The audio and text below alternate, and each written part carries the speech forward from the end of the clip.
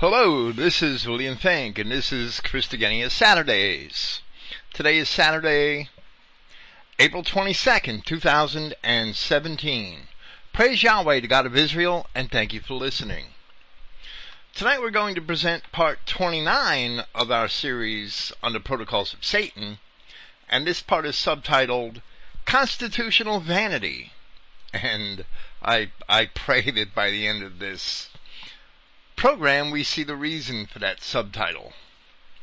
In the last two segments of these protocols of Satan, we chose to present what we had called the Nazis and the Protocols, which was a translation and discussion of the introduction to the 1938 National Socialist publication of the Protocols of the Learned Elders of Zion.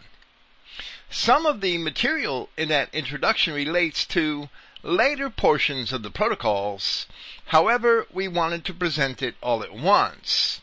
Surely we may cite it again at the appropriate points as we continue our commentary. But our primary reason for making the presentation of the Nazis and the protocols was in response to what the protocols had boasted in reference to the constitutions of states which had embraced liberalism in the recent centuries. In the first part of that introduction to the protocols, the authors had explained the degree of Jewish involvement in the creation of the various state constitutions of 19th century Germany, as well as that of the later Weimar Republic. Here we shall once again read that latest portion from Protocol number 3, from the text of Boris Brassow's publication of the Protocols and World Revolution. And the protocol states, we have included in constitutions rights for which for the people are fictitious and not actual rights. All these so-called rights of the people can exist only in the abstract and can never be realized in practice. What difference does it make to the toiling proletarian, bent double by heavy toil, oppressed by his fate, that the babblers receive the right to talk, journalists the right to mix nonsense with reason in their writings? If the proletariat has no other gain from the Constitution than the miserable crumbs which we throw from our table in return for his vote to elect our agents, think Donald Trump, Republican rights are bitter irony to the poor man, for the necessity of almost daily labor prevents him from using them, and at the same time deprives him of his guarantee of a permanent and certain livelihood by making him dependent upon strikes, organized either by his masters or by his comrades. When we presented the first portion of the Nazis and the Protocols, we discussed the several obstacles which make it nearly impossible for us to assess the content of the various constitutions of the states of 19th century Europe. There we had said that evidently the study of European constitutions is one academic area that has been given little attention.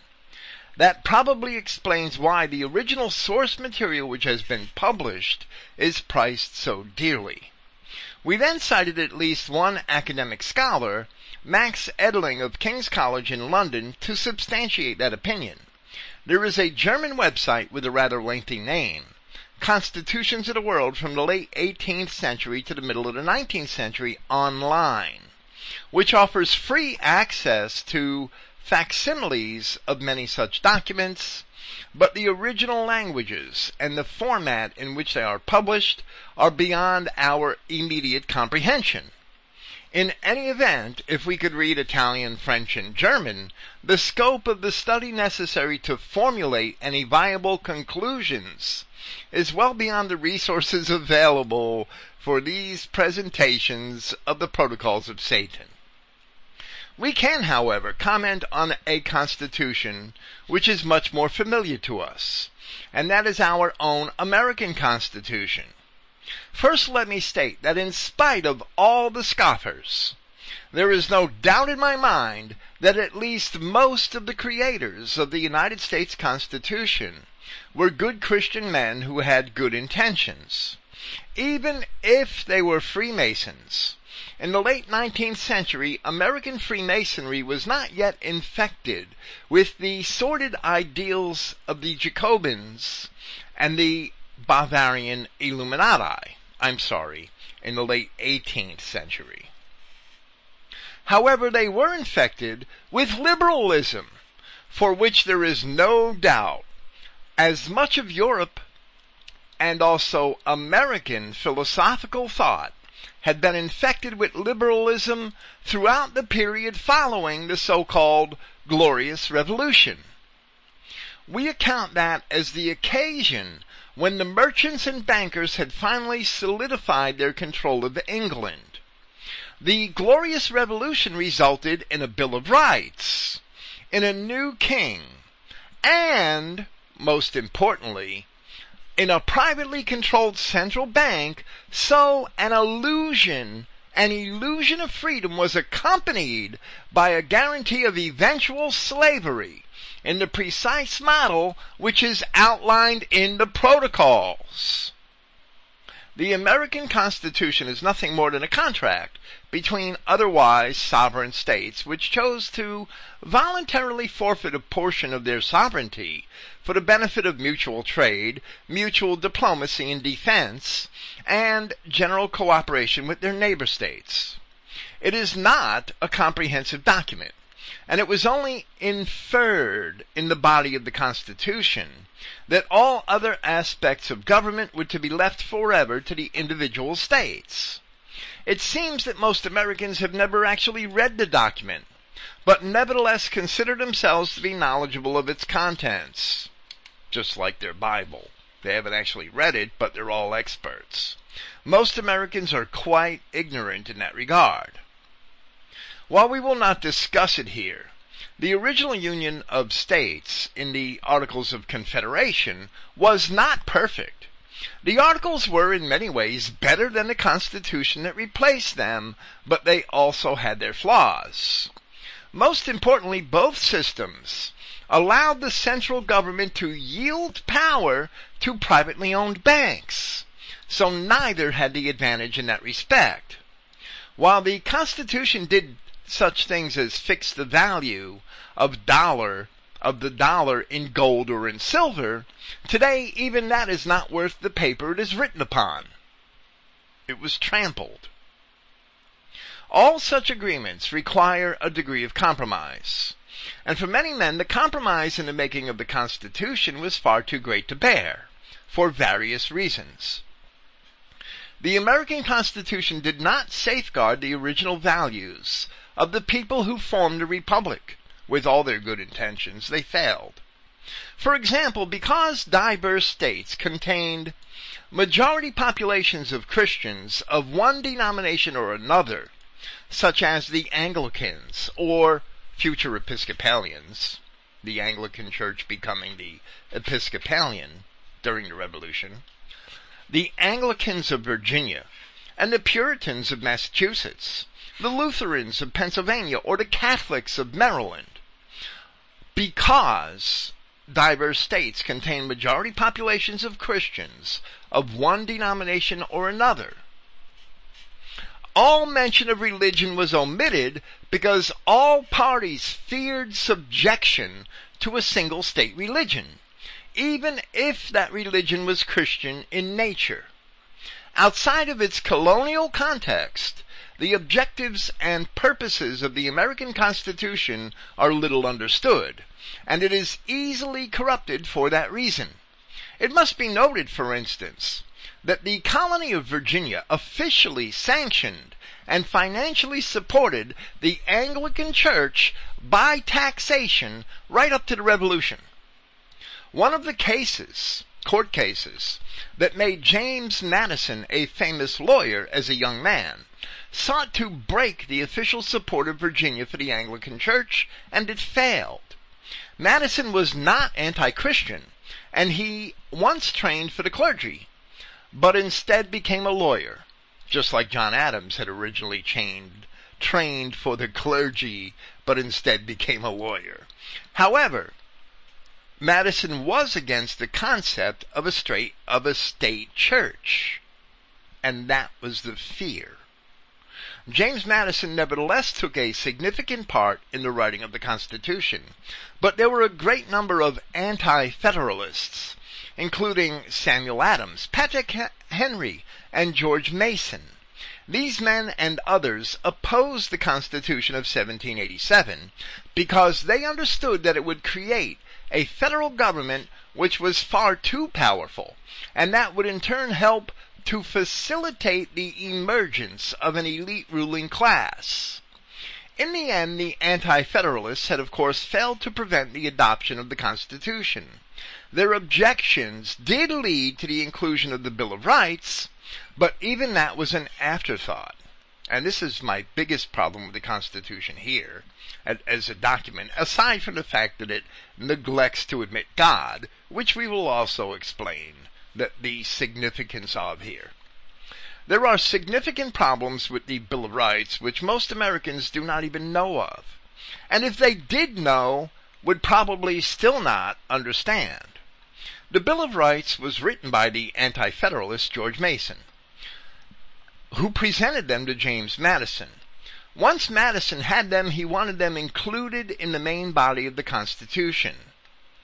Even John Adams, with all of his later treachery, and we will discuss that, wrote to Thomas Jefferson expressing the belief that the Bill of Rights should have been included in the original body of the Constitution, not as an amendment tacked on later. Thomas Jefferson believed so also. However, the original Constitution would again have to be ratified.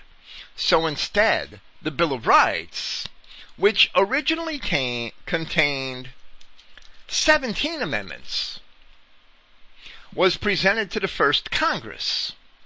The story goes that 12 of the amendments had passed the Senate, but only the 10 which we have were ratified by the states. I say the story goes because there were men who believed that there were some evil doings going on there in the background, and that some of those amendments which weren't ratified probably were. That's another story which we're not going to get into. It's a diversion. To us, and of course in hindsight, this is all representative of a significant failure on the part of the founders, not to include mention of God and Christ in the Constitution, and not to include the original Bill of Rights in the main body of the document. The result is, first, that those rights may be perceived as having come from the government, from the Congress, instead of from God. And second, rather than the Bill of Rights becoming a part of the document which authorized the Congress, the Bill of Rights became a law which the Congress authorized. Wow, there's a world of difference there. What Congress creates, Congress can take away. When presented to Congress, even the Bill of Rights had opposition from Federalists such as Alexander Hamilton. However, many opponents to the Bill of Rights simply thought that those rights were natural, and that the inference that the Constitution did not grant the new government any power to deny them was enough to protect them. A lot of men distrusted that theory. They didn't like that at all. This is another reason why the Constitution cannot be properly understood outside of its original colonial context. In regard to this, we said in a presentation given here some years ago that if man believes that his rights are endowed by the Creator, as the founders of this nation recognized, then man understands that those rights are inalienable. If man believes that his morals are passed down from God, as the founders of this nation also recognized, then man understands that those morals are immutable. Yet man has allowed the devils to litigate God out of modern society, and therefore now we have no rights and no morals. What facilitated that litigation most easily are not only the general welfare and interstate commerce clauses of the Constitution, but the fact that even though the founders did indeed believe that their rights and their morals come from God, in the preamble to the Bill of Rights, there is no mention of God, and it is only stated that they are granted on a proposal by Congress. As Yahshua Christ had said, "Render unto Caesar what is Caesar's." So long as man thinks that his rights and liberties come from the governments of men, then the governments of men shall be his gods. The American Constitution, like all such documents of man, was flawed from its very inception. What is clear is that the Bill of Rights had little power to protect the rights of anyone under an oppressive government. When John Adams was elected president, he imprisoned men who disagreed with his administration. Thomas Jefferson took office and set them at liberty. But then, Thomas Jefferson had no problem using public funds and the new nation's young navy to protect private mercantile interests across the ocean in the Mediterranean Sea. But that is another story entirely. American commercial imperialism began with Thomas Jefferson, and it was in the defense of mostly Jewish interests. In an article titled "The Alien and Sedition Acts," defining American freedom, posted at a website for the Constitutional Rights Foundation, we read this. When John Adams succeeded George Washington as president in 1797, the Federalist Party had controlled Congress and the rest of the national government from the beginning of the new nation. Adams and the other Federalists believed that their political party was the government.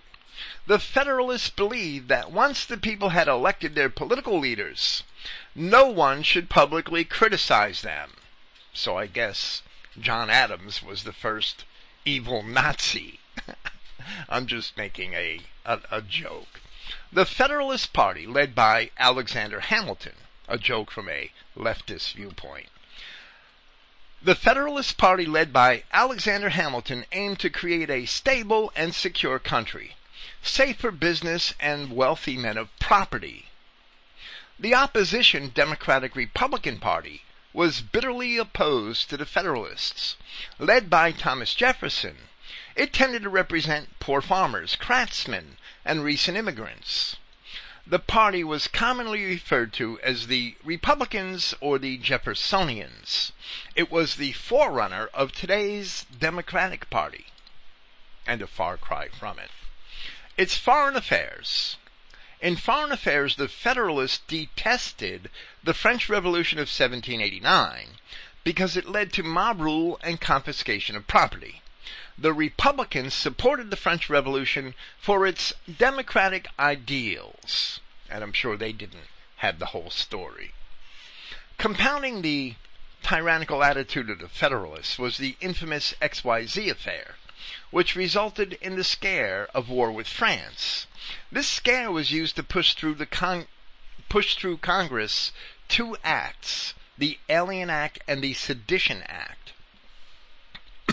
In another paper, an article titled "The Sedition Act of 1798" by Gordon Belt, we read the following as an introduction to a list of Sedition Act cases. We won't go into the individual cases. Some of them are pretty funny. One couple of guys got locked up in a bar in New Jersey just for threatening John Adams when he passed through Newark, or just for speaking threats towards John Adams as he passed through New Jersey. I mean, that's pretty funny. For guys in a bar drinking to get locked up because of a Sedition Act, which is exactly what happened. In 1798, the Alien and Sedition Acts were signed into law by President John Adams in response to fears of an impending war with France. These acts, consisting of 4 laws passed by the Federalist-controlled Congress, increased the residency requirement for American citizenship from 5 to 14 years, authorized the President to imprison or deport aliens considered dangerous to the peace and safety of the United States, and restricted speech critical of the government. While the Federalists, led by Alexander Hamilton and Adams argued that these laws were passed to protect the United States from foreign invaders and propagandists. Democratic Republicans, led by Thomas Jefferson and James Madison, saw the Alien and Sedition Acts as a direct threat to individual liberty and the First Amendment by a tyrannical government. The Alien and Sedition Acts were fiercely debated in the press, which was overtly partisan at the time. Many editors of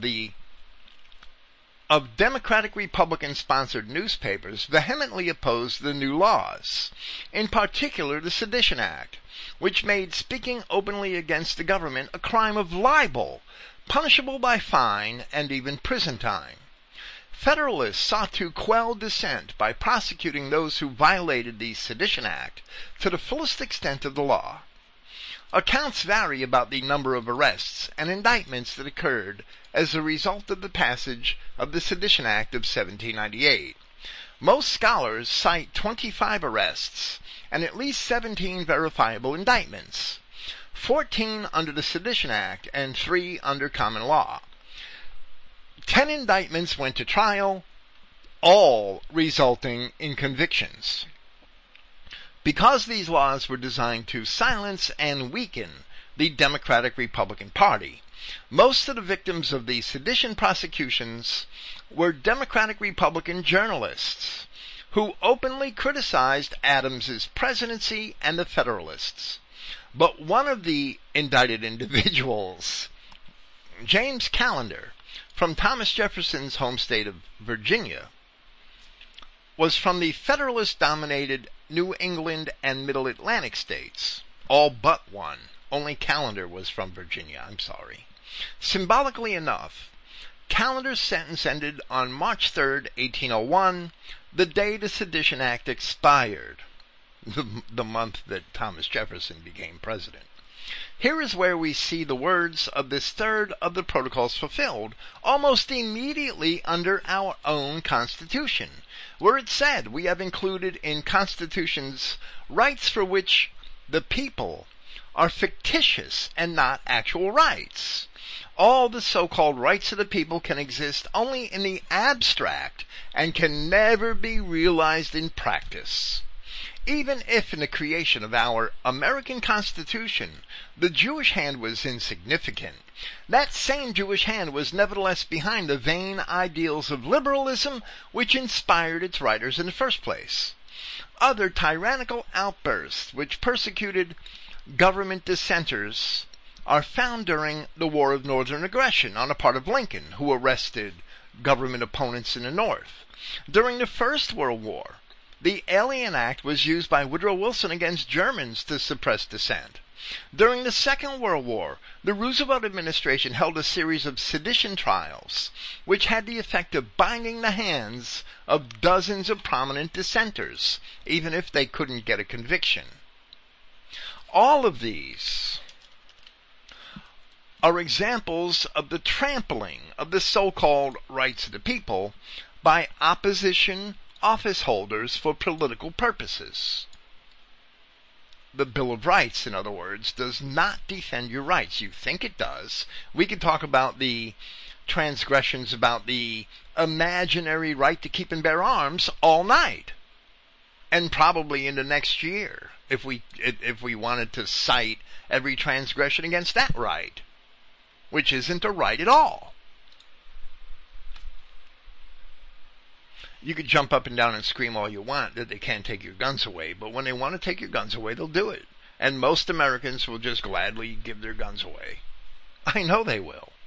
I've seen the mentality, the herd mentality, far too many times. Earlier in Protocol number 3, we had read the following. The Constitution scales of these days will shortly break down, for we have established them with a certain lack of accurate balance in order that they may oscillate incessantly until they wear through the pivot on which they turn. In Protocol 10 we read, by such measure we shall obtain the power of destroying little by little, step by step, all that at the outset outset, when we enter on our rights, we are compelled to introduce into the constitutions of states to prepare for the transition to an imperceptible abolition of every kind of constitution. And then the time has come to turn every form of government into our despotism. And Henry Ford, in The International Jew, talked about that particular technique at length as it was introduced here in the United States. We won't get into that this evening, but we will cover that in depth, Yahweh willing, at some point in the future.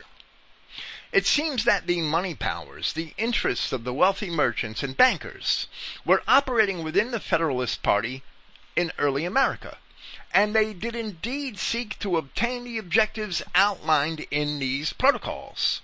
Perhaps some of these are only the natural objectives of the wealthy who wish to maintain their wealth at the expense of others, but it certainly seems that more sinister forces were at play in the purposeful suppression of free political speech.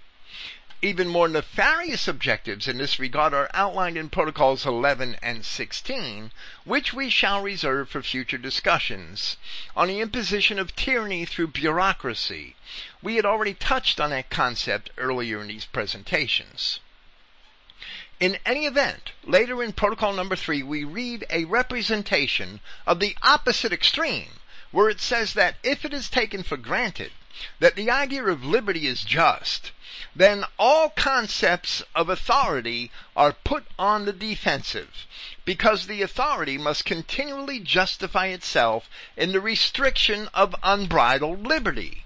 So the authors of the protocols understood that under liberalism, order and liberty can constantly be manipulated into opposition to one another. And we agree. They are forever in opposition to one another, but only so long as God and Christ are left out of the equation. And the American Constitution did precisely that. The founders may not have omitted God from their document for the same reasons that the Jews would disdain any mention of God, but they omitted him nevertheless, and their liberalism rendered their document sterile in the defense of the Republic. Here, aside from the impotency of constitutions, in Protocol number 3 we read in relation to the rights of the people the following. What difference does it make to the toiling proletarian, bent double by heavy toil? This is a repeat of part of what we read earlier this evening. Oppressed by his fate, that the babblers receive the right to talk, journalists the right to mix nonsense with reason in their writings. If the proletariat has no other gain from the Constitution than the miserable crumbs which we throw from our table in return for his vote to elect our agents. The authors of the protocols have boasted at great length that they who control the gold would become the new masters of the world as soon as the system of liberalism replaced the hereditary nobility. We have already fully demonstrated that their confidence stemmed from the fact that they had already controlled the press, and they knew that they would maintain control of the press.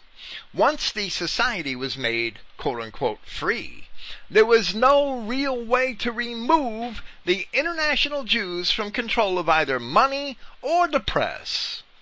So while most men, tied to the labors of their vocations, would never be able to adequately exercise their rights to assembly and freedom of speech to any significant degree, the babblers who were able to exercise the right to talk would forever be in the employ of the authors of the protocols. That is where we remain today. Even now we have an illusion of free speech on this new medium which we call the Internet. But even there, where someone with a small blog has the potential to reach millions of people, the odds are incredibly stacked against him, and the posterity of the authors of the protocols can drown him out in a sea of noise and contention. Whoever they cannot silence, they seem to be able to purchase.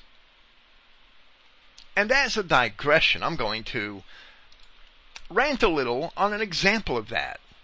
As a digression, I have an axe to grind against one such blogger, which is Andrew Anglin of the Daily Stormer.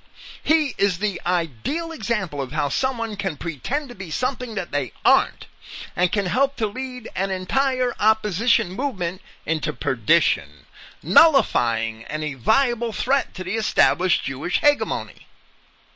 The biggest voices of the so-called alt-right are almost all Jews and sodomites. We described many of them in a recent presentation that we entitled Gatekeepers of the Alt-Right. Or is it alt-wrong? And of course it's alt-wrong, and it's all wrong. But the Daily Stormer made a name for itself by being anti-Jew and anti-sodomite, and captured a large share of the potential alt-right leadership and support. Now that he has the support, Andrew Anglin is clearly distancing himself from his originally stated purpose. We do not believe that he was ever sincere, but rather we believe that he, with his bed partner David Duke, who also has a close relationship with the rival website Stormfront, are all an example of the protocols in action. So we wrote the following in a recent posting at the Christogenea Forum, and we will edit it slightly here. Aside from his recently invented and quite comical claims that Sharia law is originally a product of white society, speaking about the babblers and the right they had to babble, Andrew Anglin is heavily promoting many known Jews. Why would he do that? It's not just Stephen Molyneux, who he's been promoting for several years, or Mike Cernovich, who are both known Jews, but who are often defended by naive white nationalists who think they are white or believe the disclaimers. Now Anglin is doing something far more treacherous. After a hiatus of several months, he is once again promoting Mike Enoch. At the Daily Stormer, Andrew Anglin recently promoted Cernovich in an article titled Mike Cernovich on Getting Assaulted for Old Memes. Whether or not the post is complimentary really does not matter, as it is certainly promoting the Jew. Cernovich is just one more Jewish clown who has jumped in front of the alt-right parade. The entire alt-right parade existed to make sure that the Jewish agent, Donald Trump, was elected. That Stephen Molyneux is Jewish should be without question, as we have posted in a video from his own mouth under the title, Stephen Molyneux is Jewish. No more denials, please. We don't want to hear them. In that video, Molyneux professes that his mother was born into a Jewish family in Berlin in 1937. You don't say those things with a slip of the tongue. You don't say that by accident. And he implied that as a young girl she had suffered during the Second World War. Yet Andrew Anglin has posted at least 7 articles promoting Stephen Molyneux so far this year. Additionally, of all the people exposing the facts behind what is known as Pizzagate, Andrew Anglin has chosen to promote the work of the admitted Jew, David Seaman. This he did in 2 very recent articles, posted on March 26th and 27th of this year, and at least 5 other articles in late 2016. The more Andrew Anglin tests the waters and gets away with promoting Jews to the so-called alt-right, the more kosher he gets. The final proof is in his latest act of treachery. Now Andrew Anglin is promoting the return of the alt-right program called Fascination, and he is even proclaiming the jazz hand McFeels character, that's a pseudonym of one of the co-hosts of the program. Anglin is even proclaiming him as a hero. While Anglin did not explicitly mention Mike Enoch in his promotion. Mike Enoch, who is without doubt, just this past January, exposed as a Jew, has returned as the lead program host and is included in the list of hosts at the website For the Right Stuff, which hosts Fash the Nation. It's all part of the same operation. For the episode which Anglin posted, episode number 147, called The Mother of All Black Pills, which Anglin is promoting. And Anglin could not have overlooked this situation unintentionally. Of course, Anglin never condemned Mike Enoch after his doxing, as it's called, after it was posted online that Mike Enoch, the famous anti-Semitic radio host, was actually a Jew himself. And Anglin's idol, David Duke, even defended Enoch after he was doxed. They divert attention to the fact that it was first learned that Enoch, who plays the anti-Semite on all of his programs, was merely married to a Jewish woman. However, it has been proven beyond doubt, and from his own words, that Mike Enoch himself is a Jew. Enoch is no better than the stereotypical race-baiting rabbi found spraying swastikas on his own synagogue. How can anyone take Andrew Anglin seriously? This race-mixing punk, who was promoting the destruction of whites on radio as recently as 2012, is playing white nationalists everywhere. He's making fools of every one of them that reads his website. He's making fools of every one of them that supports him. He is not serious about white interests. He is only a clown constantly pushing the envelope to see what he could get stupid white nationalists to believe. This is an example straight out of the protocols of the learned elders of Zion, where the Jews boast that people will follow their agents, whom they place at the lead of all opposition movements. I am more and more convinced, however, that the greater number of Daily Stormer forum posters are actually Jews themselves. The Jewish Internet Defense Force and the Jewish Defense League must be supplying over half of his website visits, if not more. The same thing has been going on at Stormfront for years. The continual defense of Andrew Anglin's actions in their comment sections is beyond pathetic, and their constant attacks on Christianity are even more pathetic. It is so obvious that so many of his readers are shilling for the Jews that the Daily Stormer is without doubt the extreme manifestation of Jewish-controlled opposition on the Internet. As we witness in the Gospels, the Jews always devised creative ways or simply used outright political pressure to lead most people astray. They are still doing that same thing even on the Internet.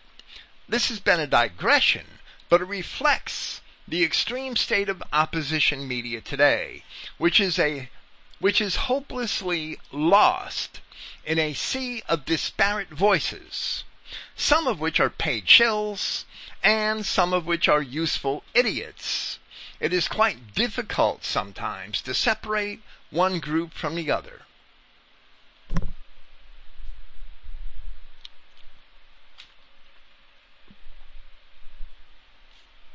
That's the protocols at work in the modern world. And still work they do. In conclusion this evening, no real opposition can rise up because the Jews have been banging the drums to lead the entire alt-right parade. And there's no traditional conservative movement left. In conclusion this evening, we are going to present something a little different. We want to understand just how far we have fallen in our vain quest for liberty. And if we do, then we must revisit our more rustic roots and examine what life was like at the beginning of the quest. So here we are going to present an article which describes a speech given in Congress by a man who had a depth of character that has been concealed by popular myth. Doing this, we may better see what the American Constitution meant to at least a few patriotic but common people only a few decades after its acceptance. And we may also see some of the errors of perception which facilitated its subversion by the class of the wealthy, and how early those errors were made. Davy Crockett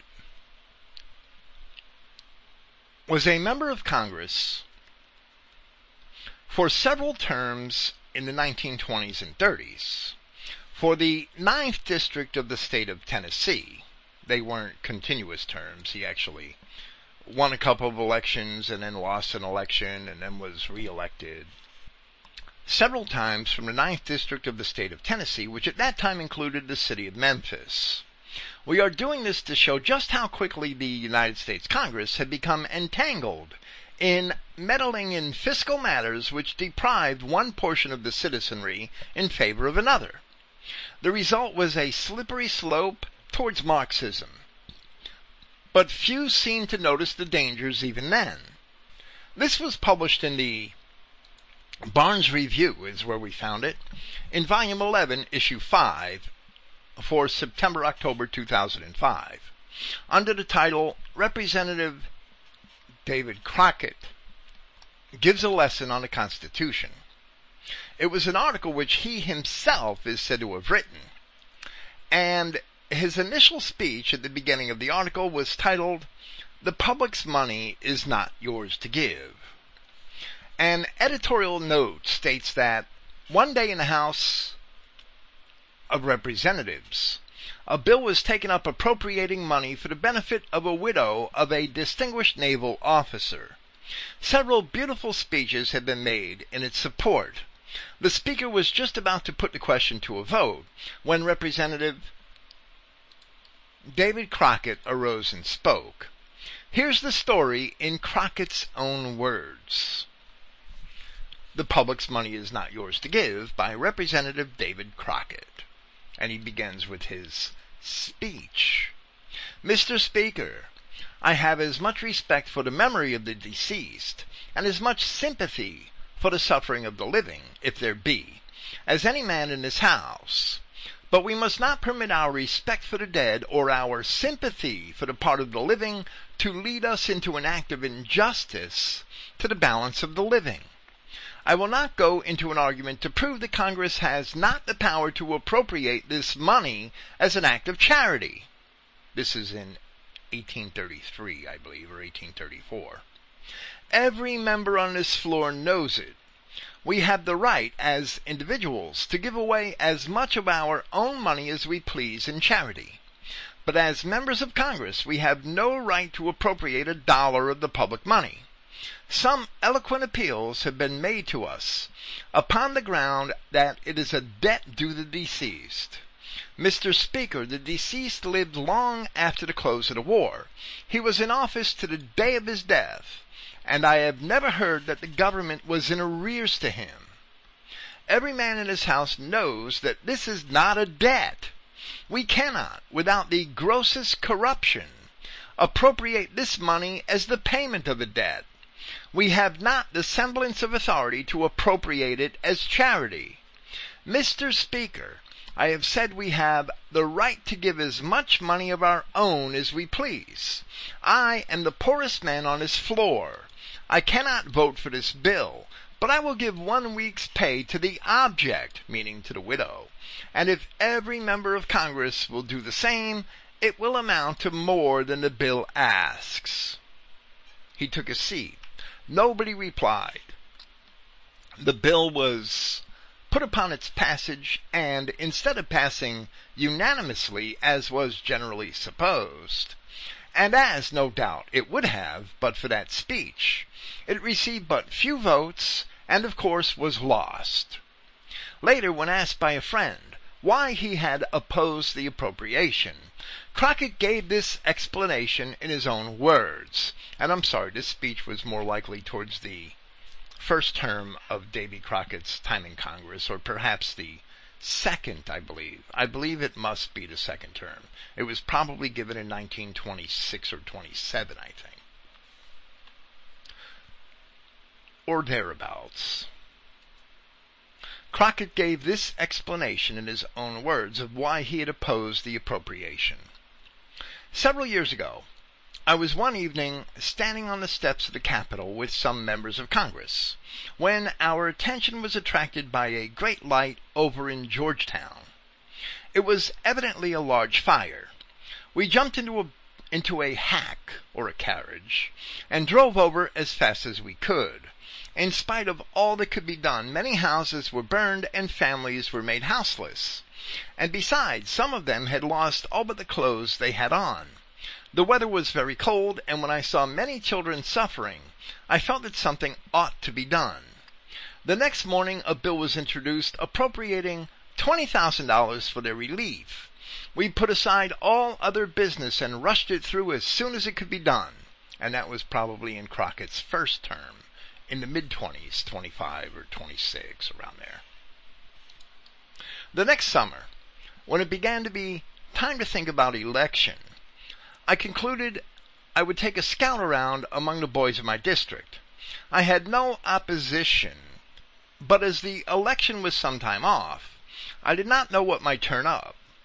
When riding one day in a part of my district in which I was more of a stranger than any other, I saw a man in a field plowing and coming toward the road.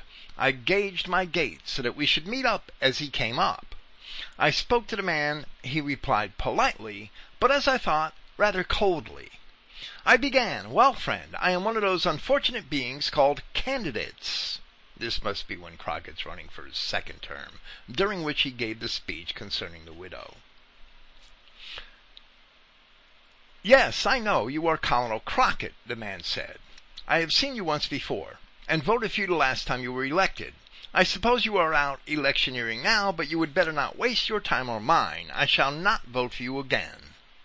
And Crockett says that this was a sockdolager, we may say a slap in the face. I begged him, "Tell me what was the matter." Well, Colonel, it is hardly worthwhile to waste your time or words upon it. I do not see how it can be mended. But you gave a vote last winter that shows that either you have not the capacity to understand the Constitution, or that you are wanting in the honesty and firmness to be guided by it. In either case, you are not the man to represent me. But I beg your pardon for expressing it that way. I did not intend to avail myself of the privilege of the constituent to speak plainly to a candidate for the purpose of insulting you or wounding you. I intend by it," and this is a farmer talking to Davy Crockett, "I intend by it to say only that your understanding of the Constitution is very different from mine, and I will say to you what, but for my rudeness, I should not have said that I believe you to be honest. But an understanding of the Constitution different from mine I cannot overlook, because the Constitution, to be worth anything, must be held sacred and rigidly observed in all its provisions. The man who wields power and misinterprets it is the more dangerous, the more honest he is. Though I live in the backwoods and seldom go from home, I take the papers from Washington and read very carefully all of the proceedings of Congress. My papers say you voted for a bill to appropriate $20,000 to some sufferers by fire in Georgetown. Is that true? And Crockett replies, "Well, my friend, I may as well own up. You have got me there. But certainly nobody will complain that a great and rich country like ours should give the insignificant sum of $20,000 to relieve its suffering women and children, particularly with a full and overflowing treasury. And I am sure if you had been there, you would have done just the same as I did." So the man answers, and he says, "It is not the amount, Colonel, that I complain of, it is the principle. In the first place, the government ought to have in the treasury no more than enough for its legitimate purposes. But that has nothing to do with the question. The power of collecting and dispersing money at pleasure is the most dangerous power that can be entrusted to man, particularly under our system of collecting revenue by a tariff, which reaches every man in the country, no matter how poor he may be. And the poorer he is, the more he pays in proportion to his means. What is worse, it presses upon him without his knowledge where the weight centers, for there is not a man in the United States who can ever guess how much he pays to the government. And that was in the 1820s. So you can see that while you are contributing to relieve one, you are drawing it from thousands who are even worse off than he. If you had the right to give anything, the amount was simply a matter of discretion with you. But you had as much right to give 20 million as 20,000. If you have the right to give at all, and as the Constitution neither defines charity nor stipulates the amount, you are at liberty to give to any and everything which you may believe or profess to believe is a charity, and to any amount you may think proper. You will very easily perceive that what a wide door this would be open for fraud and corruption and favoritism on the one hand, and for robbing people on the other. No, Colonel, Congress has no right to give charity. Individual members may give as much of their own money as they please, but they have no right to touch $1 of the public money for that purpose. If twice as many houses had been burned in this county as in Georgetown, meaning in far western Pennsylvania, Tennessee, neither you nor any other member of Congress would have thought of appropriating $1 for our relief. There are about 240 members of Congress.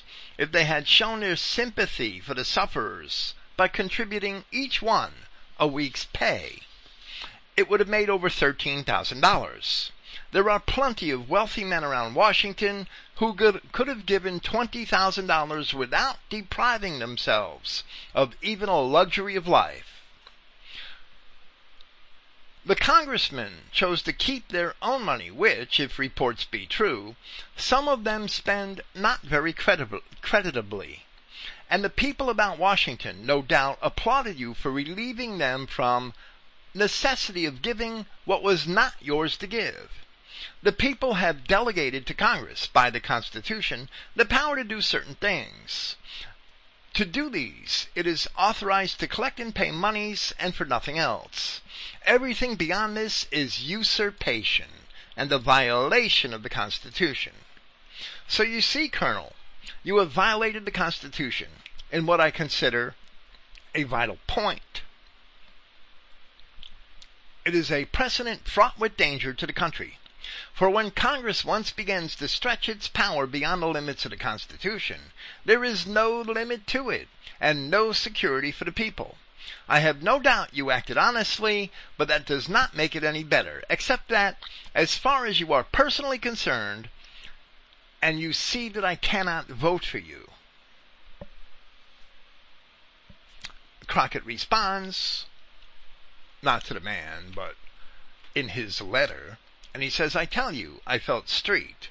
I saw, if I should have opposition, that this man should go to talking, and in that district I was a gone fawn skin, meaning a dead deer skin, or a dead duck. I could not answer him, and the fact is, I was so fully convinced that he was right, I did not want to. But I must satisfy him, and I said to him, well, my friend, you hit the nail upon the head when you said I had not sense enough to understand the Constitution. I intended to be guided by it, and I thought I had studied it fully. I have heard many speeches in Congress about the powers of Congress, but what you have said here at your plow has got more hard sound sense in it than all the fine speeches I ever heard. If I had ever taken the view of it that you have, I would have put my head into the fire before I would have given that vote. And if you will forgive me and vote for me again, if I ever vote for another unconstitutional law, I wish I may be shot. He laughingly replied, yes, Colonel, You have sworn to that once before, but I will trust you again upon one condition. You are convinced that your vote was wrong. Your acknowledgement of it will do more good than beating you for it. If, as you go around the district, you will tell people about this vote, and that you are satisfied it was wrong, I will not only vote for you, but will do what I can to keep down opposition, and perhaps I may exert some little influence in that way. If I don't, Crockett responding, if I don't, I said, I wish I may be shot, and to convince you that I am in earnest in what I say, I will come back this way in a week or 10 days, and if you will get up a gathering of people and will make a speech to them, get up a barbecue, and I will pay for it. The man replied, No, Colonel. We are not rich in this section, but we have plenty of provisions to contribute for a barbecue, and some to spare for those who have none. The push of crops will be over in a few days, and we can then afford a day for a barbecue. I will see to it getting up on Saturday. Come to my house on Friday, and we will go together, and I promise you a very respectable crowd to see and hear you. Crockett responds, Well, I will be here, but one more thing before I say goodbye, I must know your name. And the man said, My name is Bunce. And Crockett, recognizing the name, said, Not Horatio Bunce. And the man said, Yes. Well, Mr. Bunce, I never saw you before, though you say that you have seen me, but I know you very well. I am glad I have met you, and very proud that I may hope to have you for my friend. Now Crockett editorializes, and he says that it was one of the luckiest hits of my life that I met him. He mingled but little with the public, but was widely known for his remarkable intelligence, and for a heart brimful and running over with kindness and benevolence, which showed themselves not only in words, but in acts. He was the oracle of the whole country around him, and his fame had extended far beyond the circle of his immediate acquaintances. Though I had never met him before, I had heard much of him, but for this meeting it is very likely I should have had opposition, and had been beaten. One thing is very certain, no man could now stand up in that district under such a vote. At the appointed time I was at his house, having told our conversation to every crowd I had met, and to every man I had stayed all night with. And I found that it gave the people an interest and confidence in me stronger than I had ever seen manifested before. Though I was considerably fatigued when I reached his house, and under ordinary circumstances should have gone early to bed, I kept him up until midnight talking about the principles and affairs of government, and got more real, true knowledge of them than I had got all my life before. I have known and seen much of him since, for I respect him. No, that is not the word. I reverence and love him more than any living man, and I go to see him 2 or 3 times every year. And I will tell you, sir, if everyone who professes to be a Christian lived and acted and enjoyed it as he does, the religion of Christ would take the world by storm. But to return to my story, the next morning we went to the barbecue, and to my surprise found about 1,000 men there. I met a good many whom I had not known before, and they and my friend introduced me around until I had gotten pretty well acquainted. At least they all knew me. In due time, notice was given that I would speak to them. They gathered up around a stand that had been erected. I opened my speech by saying, Fellow citizens, I present myself before you today feeling like a new man. My eyes have lately been open to truths which ignorance or prejudice, or both, had heretofore hidden from my view. I feel that I can today offer you the ability to render you more valuable service than I have ever been able to render before. I am here today more for the purpose of acknowledging my error than to seek your votes. That I should make this acknowledgement is due to myself as well as to you. Whether you will vote for me is a matter for your consideration only. I went on to tell him about the fire and my vote for the appropriation, and then told them why I was satisfied it was wrong. I closed by saying, and now, fellow citizens, it remains only for me to tell you that the most of the speech you have listened to with so much interest was simply a repetition of the arguments by which your neighbor, Mr. Bunce, convinced me of my error. It is the best speech I ever made in my life. But he is entitled to the credit for it. And now I hope he is satisfied with his convert, Crockett referring to himself, and that he will get up here and tell you so. Horatio Bunce came up to the stand and said, "Fellow citizens, it affords me great pleasure to comply with the request of Colonel Crockett. I have always considered him a thoroughly honest man, and I am satisfied that he will faithfully perform all that he has promised you today." He went down, and there went up from that crowd such a shout for David Crockett as his name never called forth before. Crockett said, "I am not much given to fears," editorializing again. "I am not much given to tears, but I was taken with a choking then and felt some big drops rolling down my cheeks. And I tell you now that the remembrance of those few words spoken by such a man, and the honest hearty shout they produced, is worth more to me than all the honors I have received, and all the reputation I have ever made or ever shall make as a member of Congress." Now here Crockett ends his recollection of those past events and his meeting and association with Horatio Bunce. Now the article continues with Crockett speaking to the gentleman who had, at the first, asked him why he had made the speech in Congress concerning the wrongful attempt to appropriate money to the naval officer's widow. "Now, sir," concluded Crockett, "you know why I made that speech yesterday. There is one thing to which I will call your attention. You remember that I proposed to give a week's pay." In his original speech to Congress, Crockett had said, "I cannot vote for this bill, but I will give 1 week's pay to the object. And if every member of Congress will do the same, it will amount to more than the bill asks."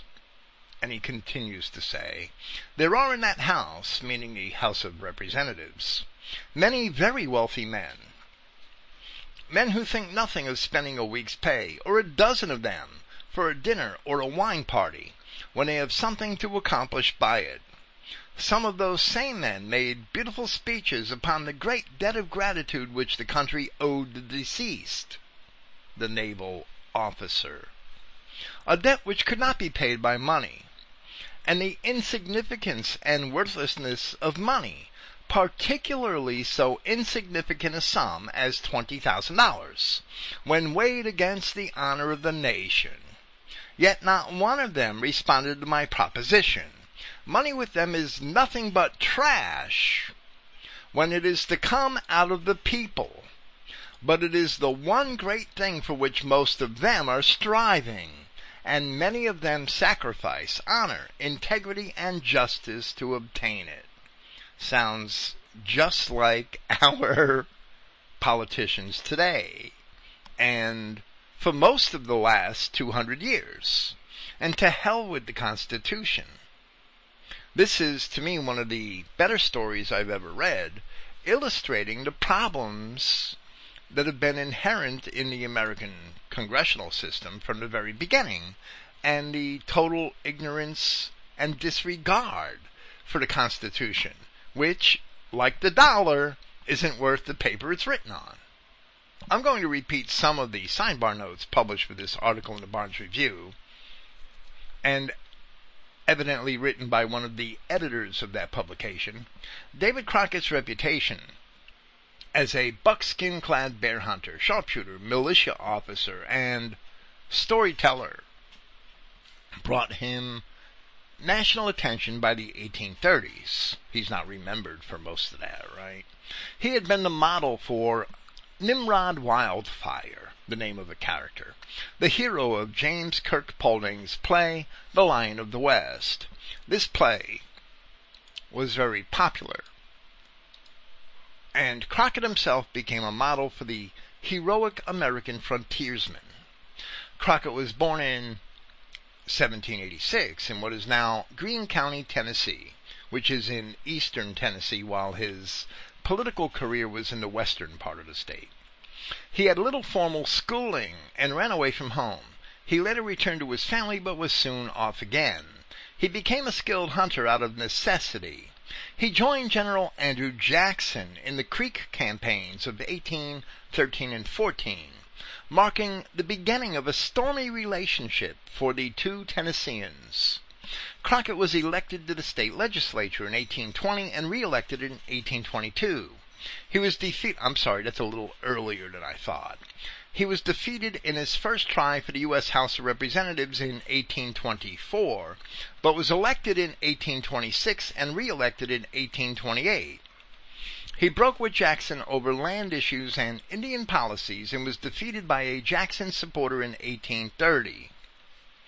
In 1832, he was re-elected to a third term, this time as an anti-Jacksonian Democrat.